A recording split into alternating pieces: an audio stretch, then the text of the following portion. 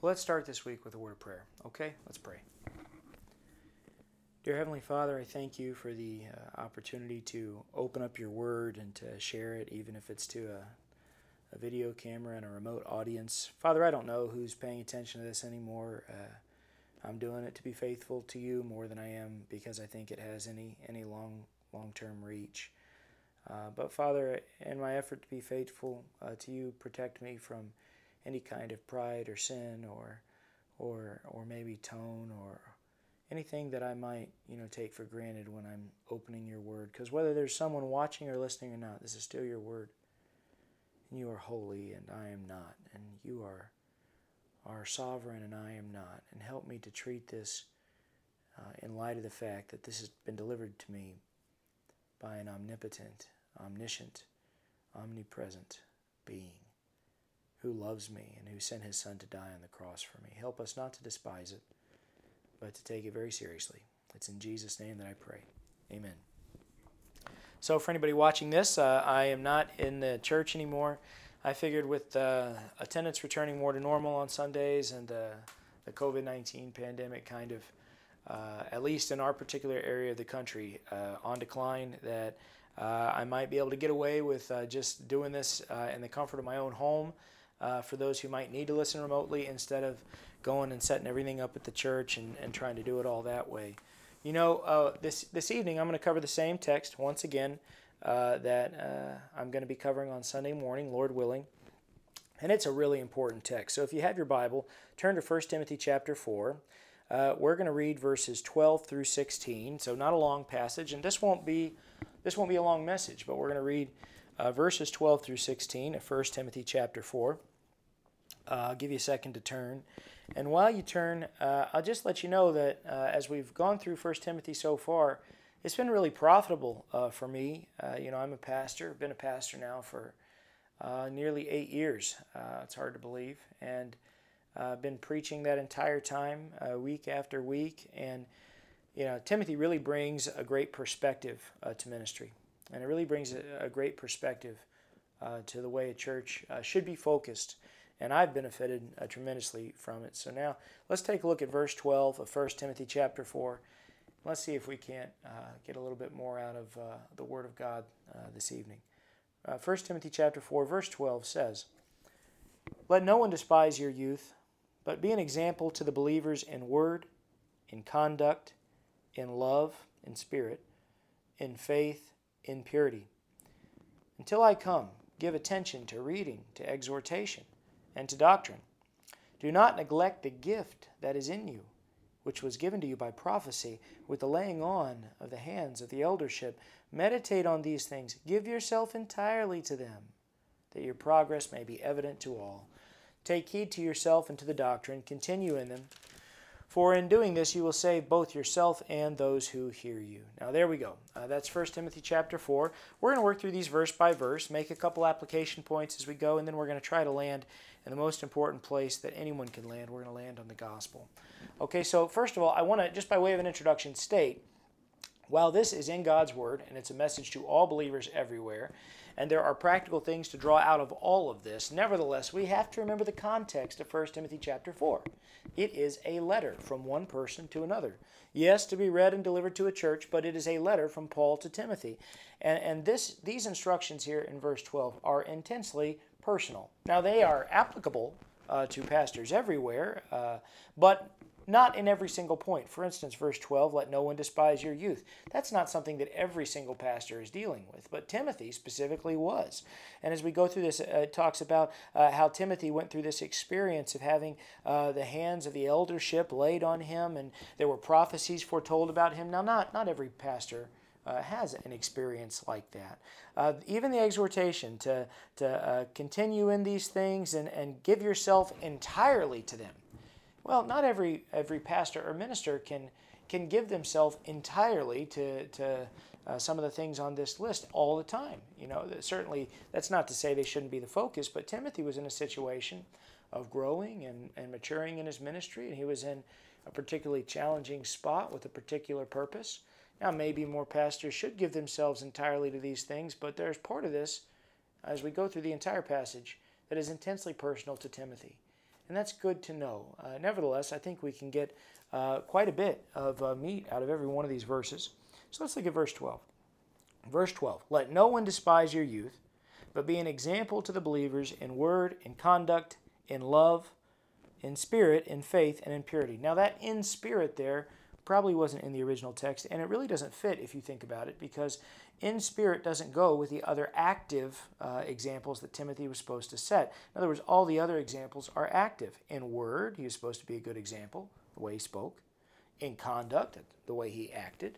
In love, the way that he treated other people and was compassionate towards other people. In faith, that's his ability to endure and to have hope and to trust God. That would be on display in front of the congregation. And then in purity, and certainly we know that one of the reasons why we're supposed to look to our local pastors as the main teaching instruments in our lives is because they're the men who you can see and you can look at their lives and evaluate them. One of the big problems that a lot of Christians have is their main teaching instrument is some person on the internet, some person on a video, some person who wrote a book that they'll never meet in person. Now, they may be perfectly fine, teacher. They may be of outstanding character, but the person reading and learning from them won't know that because they never get to see their life. They never get to see their conduct. If someone were someday watching this video right now of me giving this sermon, I hope that you can listen with a bit of a discernment, and that maybe because this is God's Word, it will help you and be profitable to you. But the main teaching instrument in your life should be the Word of God as proclaimed through qualified teachers and pastors in your local church, whose lives you can evaluate, whose conduct you can examine. And that's what verse 12 is telling Timothy. Listen, be an example in these ways, in the way you talk, in the way you live, in the way you treat other people, in love, in faith, the way that you persevere and continue to trust the Lord, and in purity, and in just the holiness of your life, the right conduct of your life. So these are the ways Timothy's supposed to be an example. But of course we start verse 12 with this simple phrase, let no one despise your youth. Now I'll say this, in the ancient Roman world, once you factored out infant mortality, the average man lived to be about 50 years old. So that's quite a bit different from the average man in our day and age. I don't know what the exact life expectancy is for a man in the United States of America right now in 2020. I guess I could have looked it up. But I would imagine it's over 70. It might be approaching 80. It might be around 80. That's a big gap from 50 when people were dying, the median age of death in the Roman world once you factored out infant mortality. So what did youth look like for Timothy in Paul's day and age? I don't know. I mean, I would guess 20s. But now, I'm 37 years old at the time of recording this video, and I think there's a lot of people who would still look at me and say, oh, well, you're a young man in the ministry. You haven't seen very much, and you haven't done very much, and here I am. If I'd lived in ancient Rome, I'm 13 years away from the average death year. So, being youthful is a relative thing, but that doesn't make this any less applicable, right? Because the point is, pastors who are qualified, which we've already dealt with in 1 Timothy, the qualifications to be a pastor, pastors who are qualified and who are doing a good job and appointed to a position should not let criticism about their youth hinder their ministry. And we'll talk about what that means in a second, but just think about that criticisms of someone's youth might be so prevalent. I think most criticisms when it comes to someone's youth is their lack of experience, right? When you criticize someone as a teacher or as an instructor, generally the criticism is, well, they haven't gone through everything that someone who is older would have gone through. So therefore, they're not as profitable to me. So criticisms of youth are criticisms of experience. And Paul is saying, don't let anyone despise your youth. Now, what does he mean about that? Don't let anyone despise your youth. I mean, practically speaking, what could Timothy do if someone decided to despise his youth? I mean, you ever think about that?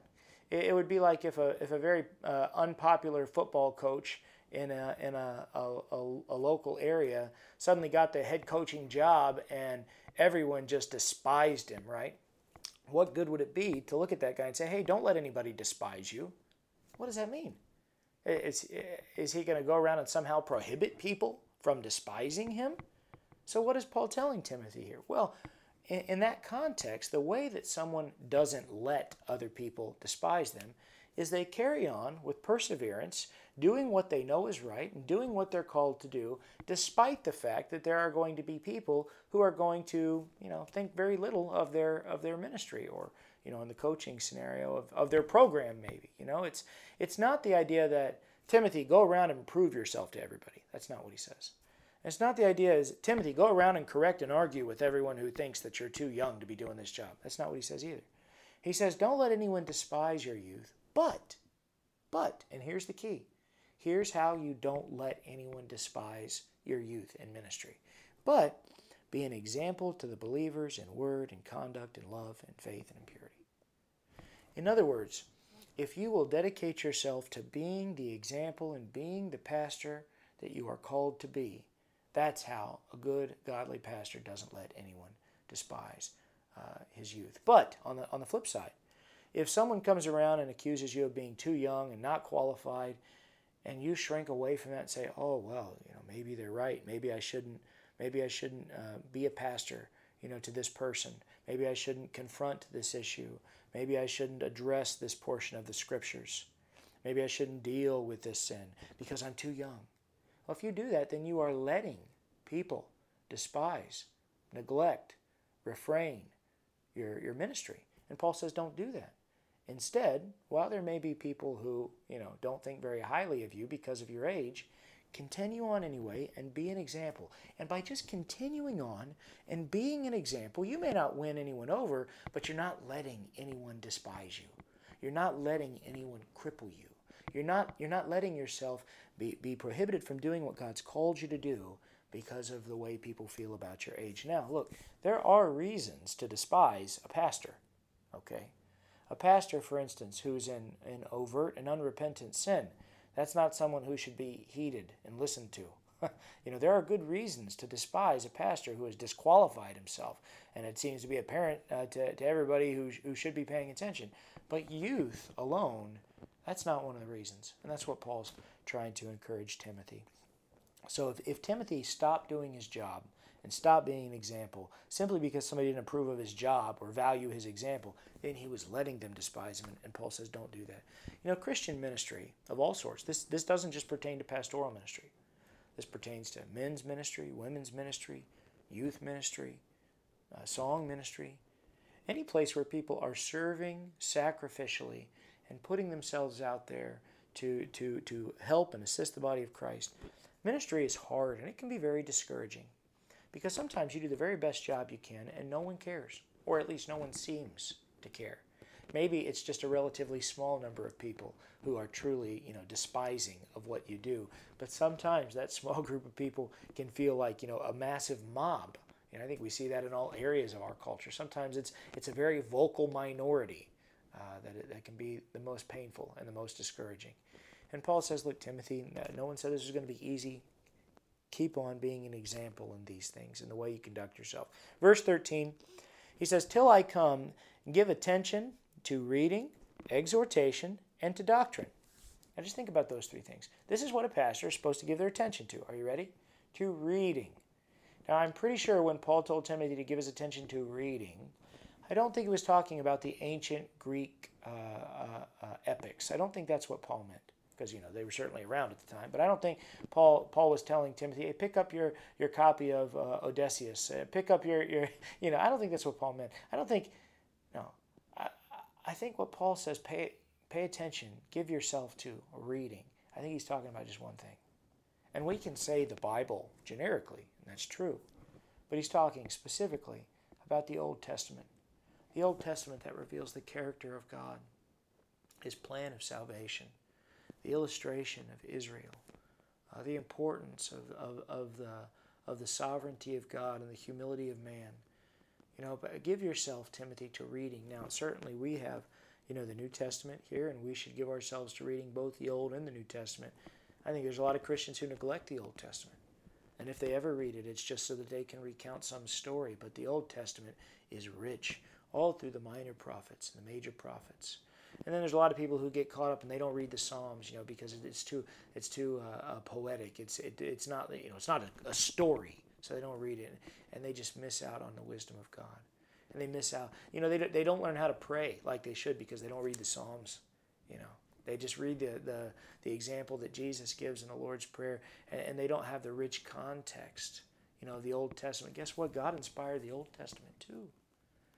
And they don't understand the wisdom of God in practical ways, like how to raise their family, how to manage their money, when it's all right there in the Proverbs. And they don't understand how to relate to the world around them with the right perspective because they don't know anything about Ecclesiastes. And they know a bunch of stories about the Bible from Sunday school and vacation Bible school when they were little kids, but they can't line them up in any kind of cohesive order so that they can't see the plan of God unfolding all the way back from Adam and Eve to Noah to Abraham and the patriarchs, all the way into Moses and Joshua, and then the kings, and then the prophets, and they can't line it all up. It's just a collection of jumbled stories in their minds, cartoonish images of heroes and enemies. And Paul tells Timothy, don't let your relationship with God default to that kind of simpleton level. Give yourself to reading. And by the way, I have a wonderful devotion here on my desk here, one of these Table Talk magazines. Now here I am, I'm a Baptist pastor, and I'm advocating a Presbyterian devotion. But I love Legionnaire Ministries and Table Talk, and I get a lot out of these things. But you know what? I get more out of reading my Bible. And the value of a devotion like this is that it's so critical in its nature of thinking that it drives me to look back at the text again. And this is what we should be reading. So Paul says, give yourself to reading. He says, give yourself to exhortation. You know the difference between a lecture and a sermon? A lecture is just information. It may be good information. It may be profitable information. It may be stuff you've never heard before or things you've heard 1,000 times. But a sermon exhorts. A sermon applies it personally. A lecture explains what the word reading means in the text and the historical understanding of what reading means in the Old Testament and the New Testament. And I've done some of that, right? But an exhortation is when I look at you and I say, Christian, you need to give yourself to reading. How are you doing giving yourself to reading? That's exhortation. There's a call there. Sometimes the call is encouraging, right? Sometimes I can call the people that I'm preaching to joy because that's what the passage does. It's calling them to joy and to trust God and to have faith and to count on Him. And sometimes the call is very challenging. Sometimes it's about sin. Sometimes it's very personal, right? Because the Bible is sharper than any two-edged sword, piercing even to the division of the soul. The Bible, it cuts us deep sometimes. So that's what Timothy was supposed to do, reading and then exhortation. He was supposed to apply in a personal way the Word of God. Some people don't like it when you apply the Word of God very personally. They don't like it at all. They're with you in the sermon until you say something that's a little bit uncomfortable, and then you kind of see them shake their heads or look up or roll their eyes. They don't like it. Right? But that's what a pastor is supposed to do. Right? If a pastor's not going to do it with the Word of God, who is? Right? So Timothy is supposed to give himself to exhortation. Also says to doctrine. It's great when you have someone who's really gifted to teach. But if they don't know what they're supposed to be teaching, then they're not going to be very much help to anybody. Timothy was supposed to give himself not simply to instructing, but to understanding the instructions he was to be giving, right? He's supposed to understand the Word of God. Be able to put it together. And so, to put these three things here. And this is what Paul says Timothy to give his attention to. And you know what's not on that list? A lot of things that a lot of churches demand from pastors today. Here's what Timothy's supposed to give himself to. Give attention to reading, exhortation, and doctrine. Paul doesn't say give attention to your business pedigree. Give attention to your organizational know-how. Make sure that you're a captivating public speaker. Of course, Paul wouldn't say that. He was accused himself on multiple occasions of not being a very great public speaker, not being able to compete with the great Greek orators, the great philosophical speakers of his day. But Paul doesn't say that to Timothy. He doesn't say, Timothy, make sure that you have a great rapport with children. Make sure that you get along great with the teenagers so that all the parents of the church go home and say, we have a great pastor. All the kids love him, right? That's what it takes to be a good pastor in the eyes of many, many people. The kids love him, right? It should be the pastor loves the kids, but the kids may not always love the pastor. Not if he's teaching the Word of God, not if he's trying to hold them to a challenging standard. No, it doesn't say that. It doesn't say, Timothy, give yourself to these things and make sure that you have a great sense of humor and you're a good storyteller, or else the people they won't listen as closely as they should. Yeah, Paul doesn't say anything like that. Timothy, give attention to reading, to exhortation, and to doctrine. Verse 14 says, do not neglect the gift that is in you, which was given to you by prophecy, with a laying on of the hands of the eldership.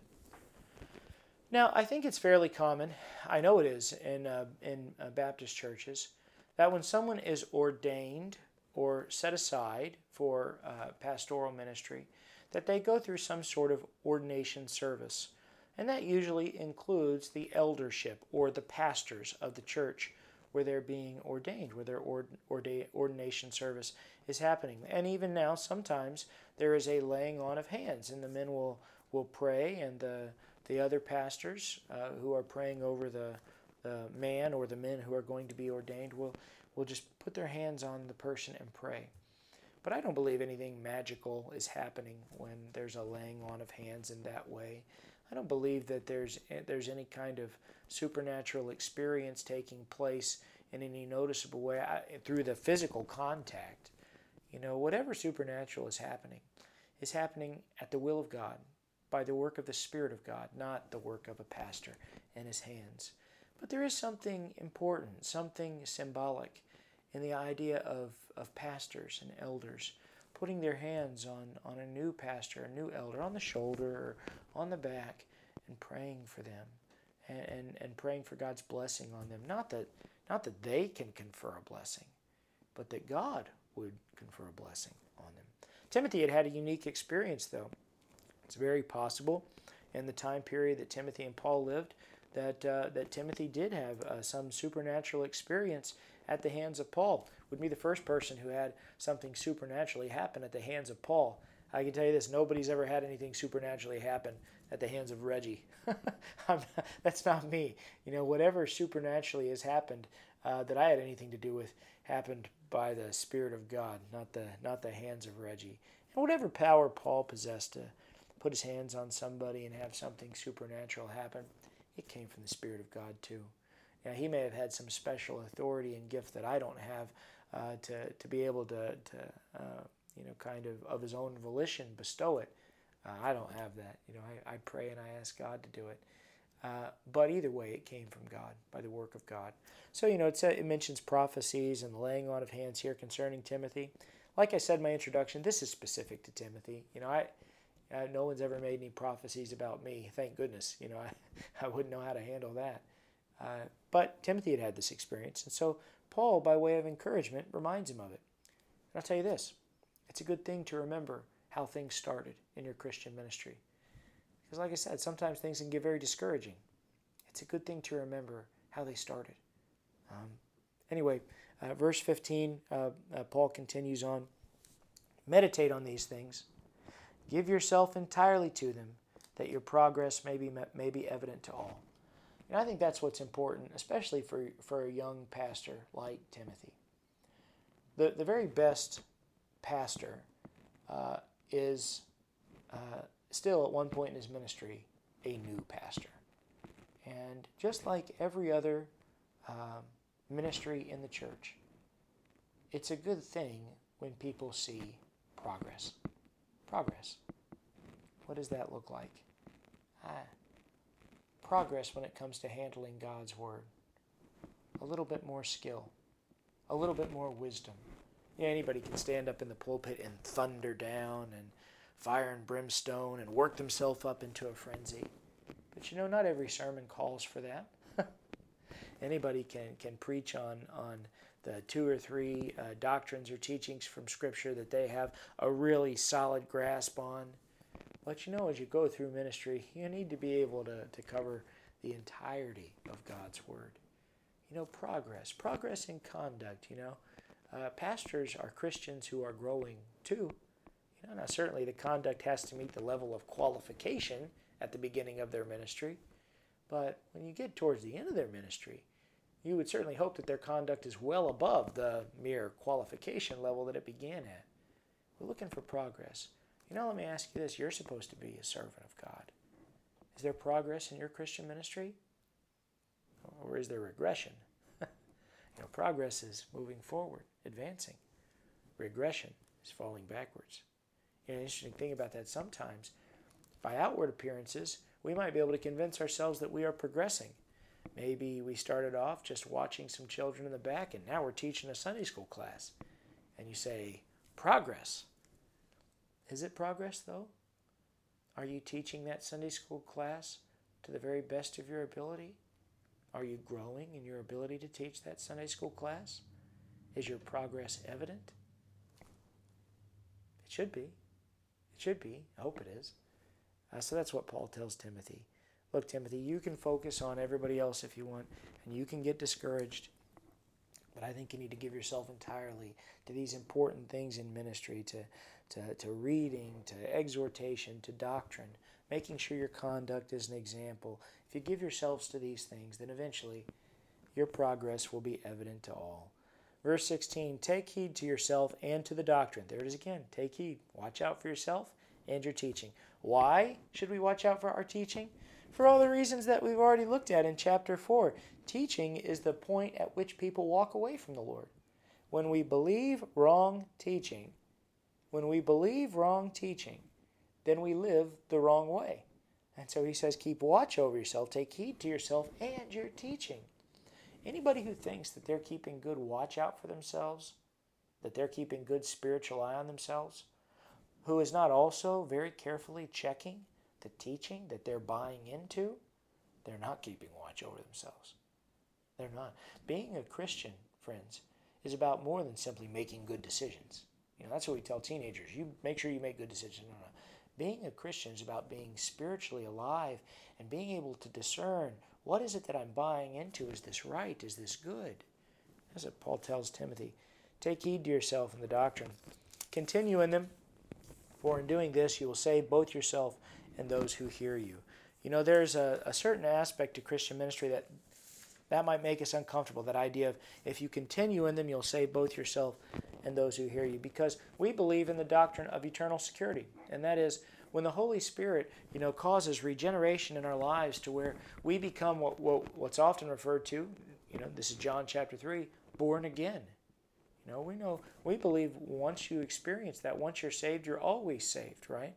But then all the warnings in the Scriptures, like the parable of the sower, which we talked about last week, all the warnings are that we can be self-deceived about whether or not we have truly been born again. Sometimes we may even look for a time like we have been born again, only to find out that, or more precisely, for others to find out, that our experience was not genuine. We should keep an eye on ourselves. God knows every person who is truly saved.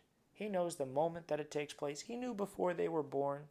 Ephesians chapter 1 says, He knows from before the foundations of the earth who He would adopt into His family eternally. So God could look at everyone in our congregation and instantly tell who was truly a Christian and who wasn't. But I can't do that.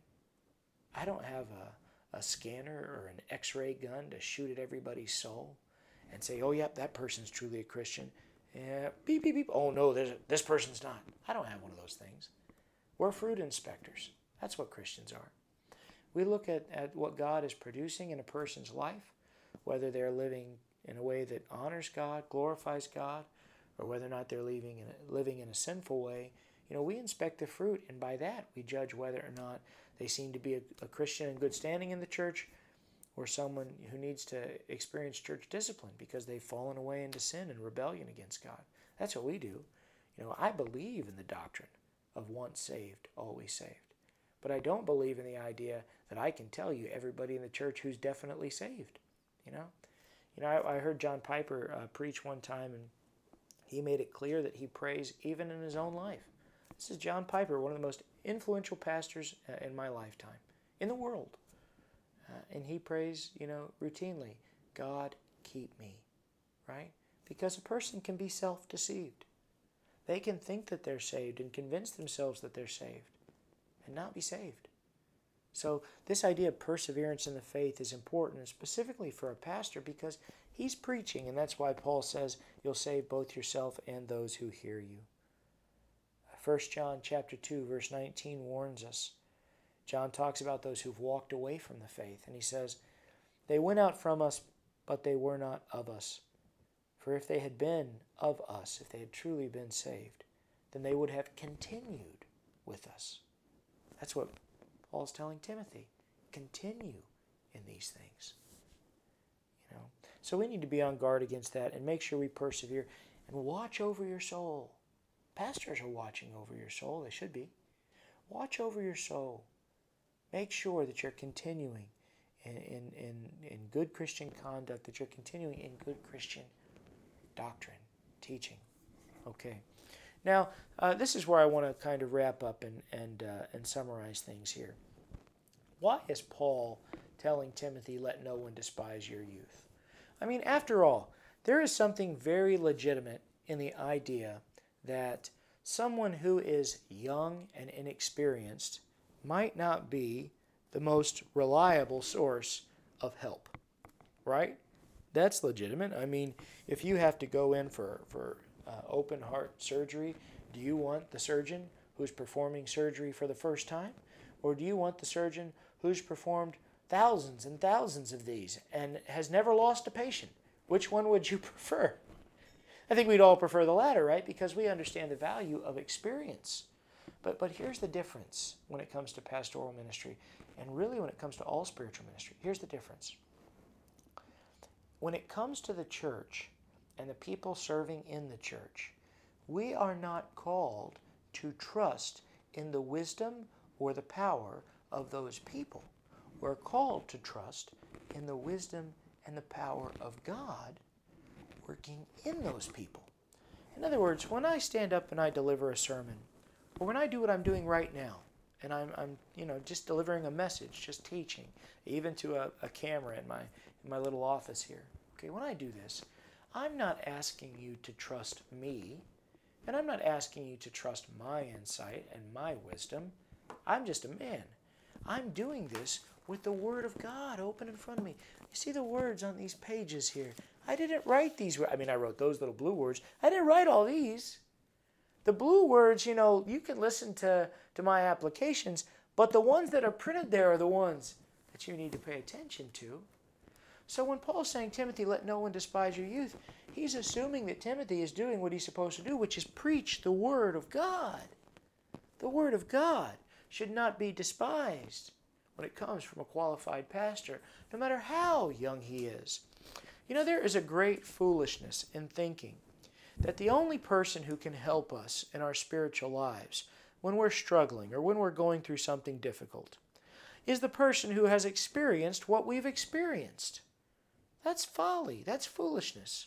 First of all, let's say that you're going through a difficult time and you found out you have cancer. Can you only be helped by a pastor or a Christian who themselves have had cancer or some terminal illness? If you say that, how do you even know the person who's had cancer or who's had the terminal illness before? How do you even know that their experience was inspired by God in the way that it was? How do you know they came through that experience well enough and with the right perspective to even offer you something helpful? They may have all kinds of advice and it may be terrible, right? But what do you want when you find out you have cancer? What do you want? Do you want the wisdom of the most experienced man? Or do you want the wisdom of God? Because the most experienced man may be able to help you with some practical advice, I guess. But what does the wisdom of God tell you? To cast all your cares upon Him, for He cares for you. That all things work together for the good for those who love God and are called according to His purpose. That it's appointed unto man once to die, and after that the judgment. But that Jesus Christ died to save sinners. That you can have eternal life with God because He sent His only begotten Son, that whoever believes in Him will not perish, but have everlasting life. That one day in eternity is like 1,000 years on the earth. That the moment that you close your eyes on this earth, you'll be transformed in a moment, in the twinkling of an eye, at the return of the Lord Jesus, and have a new resurrection body, 1 Corinthians 15. Look, what do you want? The wisdom of man who's experienced what you've gone through before? Or the power of the Almighty God? Because a pastor and a Christian brother and sister are supposed to come to you with the power of the Word of the Almighty God. And they're supposed to pray in the Spirit of the Almighty God that doesn't have any prerequisite experience required to bow and call upon the most sovereign, powerful being in all the universe, because He created the universe and He created you. And He's sovereign over cancer and He's sovereign over death.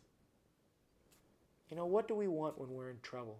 What kind of advice do we want? It really boils down to this. Are we going to be the kind of people who put our confidence and our trust in man and the experience of man and the age of man and the wisdom of man?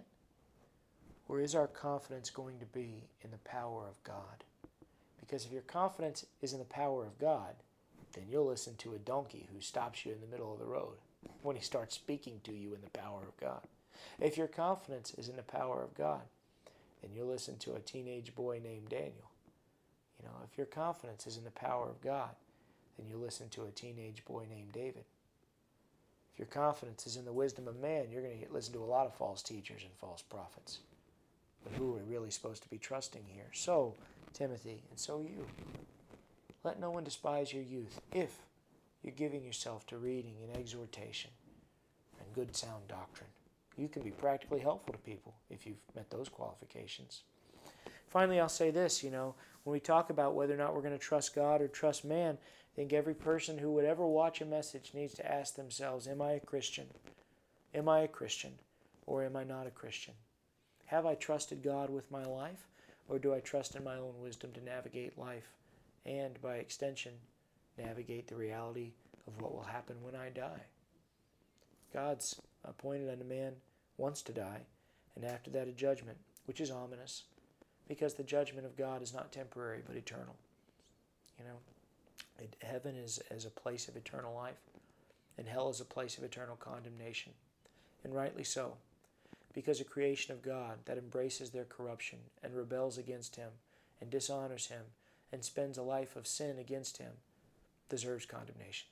They don't deserve the blessing, the ongoing eternal blessing of a Creator who made them for something more. Now, if you're listening to this, I want you to know God's made you for something more. What is the purpose of man? What is the purpose of man? Man is a creature. The purpose of a creature is to glorify its Creator. The purpose of man is to glorify God and enjoy Him forever. Who are you going to trust with your life? Are you going to trust yourself? The wisdom of man? Where does that get you when you die and you stand before an almighty God, a Creator? It seems to me that our lives are better off in the hands of the Creator, trusting Him. And He's made it very clear what you must do. He sent His Son, Jesus Christ, to this world to die on a cross to pay for your sin. How does that happen? Well, Jesus lived a sinless life. So when He offers His life to God, He's uniquely qualified to die on the cross and to cover your debt of sin. If I were to offer my life and to try to pay for somebody else's, I couldn't do it because I'm a sinner. The wages of sin is death. When I die, however it is, hit by a car, heart attack, an anvil falls on my head like Wile E. Coyote, although he never seems to die, does he? But when I die, I'm just getting what I deserve. I'm a sinner. I deserve death. I don't deserve eternal life. I'm corrupt, and I'm not holy. I'm not righteous. Even though I try as best I can, I still sin all the time. It's to my shame. To my shame. Right? So I can't offer my life to pay for anyone else's. But Jesus, He wasn't a sinner. He lived a perfect life. He was righteous because He was the Son of God. The very Son of God, born of a virgin, the God-man. Not half God, half man, fully God in man. God in the flesh. And He lived a sinless life. And so when He offers His life to pay for sinners, when He offers His life in a sinner's place, He's not getting what He deserves in death. Instead, He's taking what I deserve in His death. And God looks to that one perfect, sinless sacrifice, and on His shoulders places the sin of us all. That's Isaiah 53, right? By His stripes we're healed. He was wounded for our transgressions. But Jesus didn't stay dead. He rose from the grave because, again, he didn't deserve death. He didn't deserve eternal death. He was sinless. He legally paid for my sin and death. But death could not hold him. There is no condemnation for him. And now there is no condemnation for all who believe on him. He rose to eternal life, and he'll one day return to this earth. And when he does, that's when 1 Corinthians 15 kicks in. All those who believe on him will be changed in a moment. Glorified bodies, not this one, not the balding, chubby, although it would be funny if my glorified body ended up looking anything like this. I'd still be happy. I'd be, in heaven eternally with my Creator. It could be worse, right? But it'll be perfect because it'll be uncorrupted. A creation of God, uncorrupted. All my life, I've lived in corruption. All my life, I've lived in broken flesh. All my life. I've been told that I have cancer. I've watched my hair fall out. I've sunburned and watched age spots kick in. I've broken bones and spent months in traction. I've had to relearn how to walk again. All my life, I've lived in physical corruption. And all my life, I've lived in spiritual corruption. Though I know that I should not do something, I find myself doing it anyway. I experience guilt. I experience shame. I hurt people who love me. I hurt people I love. And I've certainly hurt people that I didn't even think about and I didn't even care about. I've lived all my life in physical and spiritual corruption. But one day, because of the redeeming work of Jesus Christ, what is corrupt will be raised and transformed in the blink of an eye to the incorruptible forever. Why? Because Jesus Christ died to save sinners. Look, I don't know where you're at in your life, but I think you should trust Jesus Christ with what's coming. Godliness, we just read this in chapter 4, earlier in the chapter last week. Godliness is profitable in all things, both now in this corruptible life and in the age to come. Aren't you ready to live a life that glorifies God? Aren't you sick of the life that you've lived trying to glorify yourself? Doesn't it get old? Don't you find everything in life eventually unfulfilling and unsatisfying? Even the things that you might take the most joy in, like your marriage or your children, doesn't even death eventually rip them from you? Is there anything in this world that can offer eternal fulfillment? There's not. You need something higher than this world. You need something that only operates in this world by the Spirit of God. And the only way to get the Spirit of God is to trust Jesus Christ for salvation. He will cause the change in your life if you'll trust Him. He will. So I'm going to pray for you now, and I hope that you'll pray with me, and I hope that you'll reach out to me if you ever want to discuss these things. Let's pray. Father, I do pray for ministers and servants all over the world who are called to trust you and find it very difficult to do so. I understand. It is. It's discouraging. It's hard. And I pray, Father, that you'll give them the right frame of mind, that so long as they cling to right doctrine found in your word and continue to exhort and lead an example of good conduct, I pray, Father, that you will assure them that you are with them and that you will bless them in their efforts. Maybe not materially and maybe not in the appraisals of men, but you will bless them nonetheless eternally for a job well done when we meet you face to face. Father, I pray now for anyone who might be listening to this who is not a believer, who has not trusted your Son, Jesus Christ, as the only way of salvation from sin. I pray, Father, that they will get off the message of the world and wean themselves from the futility of infant's milk that the world delivers as it purports way after way after way of satisfying self and leading fulfilling lives. It's all junk. It's all dust to dust and ashes to ashes. Father, help them to see the wisdom that your Son Jesus preached, that they store up for themselves treasures in heaven where thieves can't break in and steal, where moths and rust can't corrupt, that they will see this world with the proper perspective as the work of a Creator corrupted by sin and suffering under the consequences of evil, that they'll look towards a new home, an eternal home, where they'll be with you forever. Father, help us to be good messengers of these things and good examples of them. It's in Jesus' name that I pray. Amen.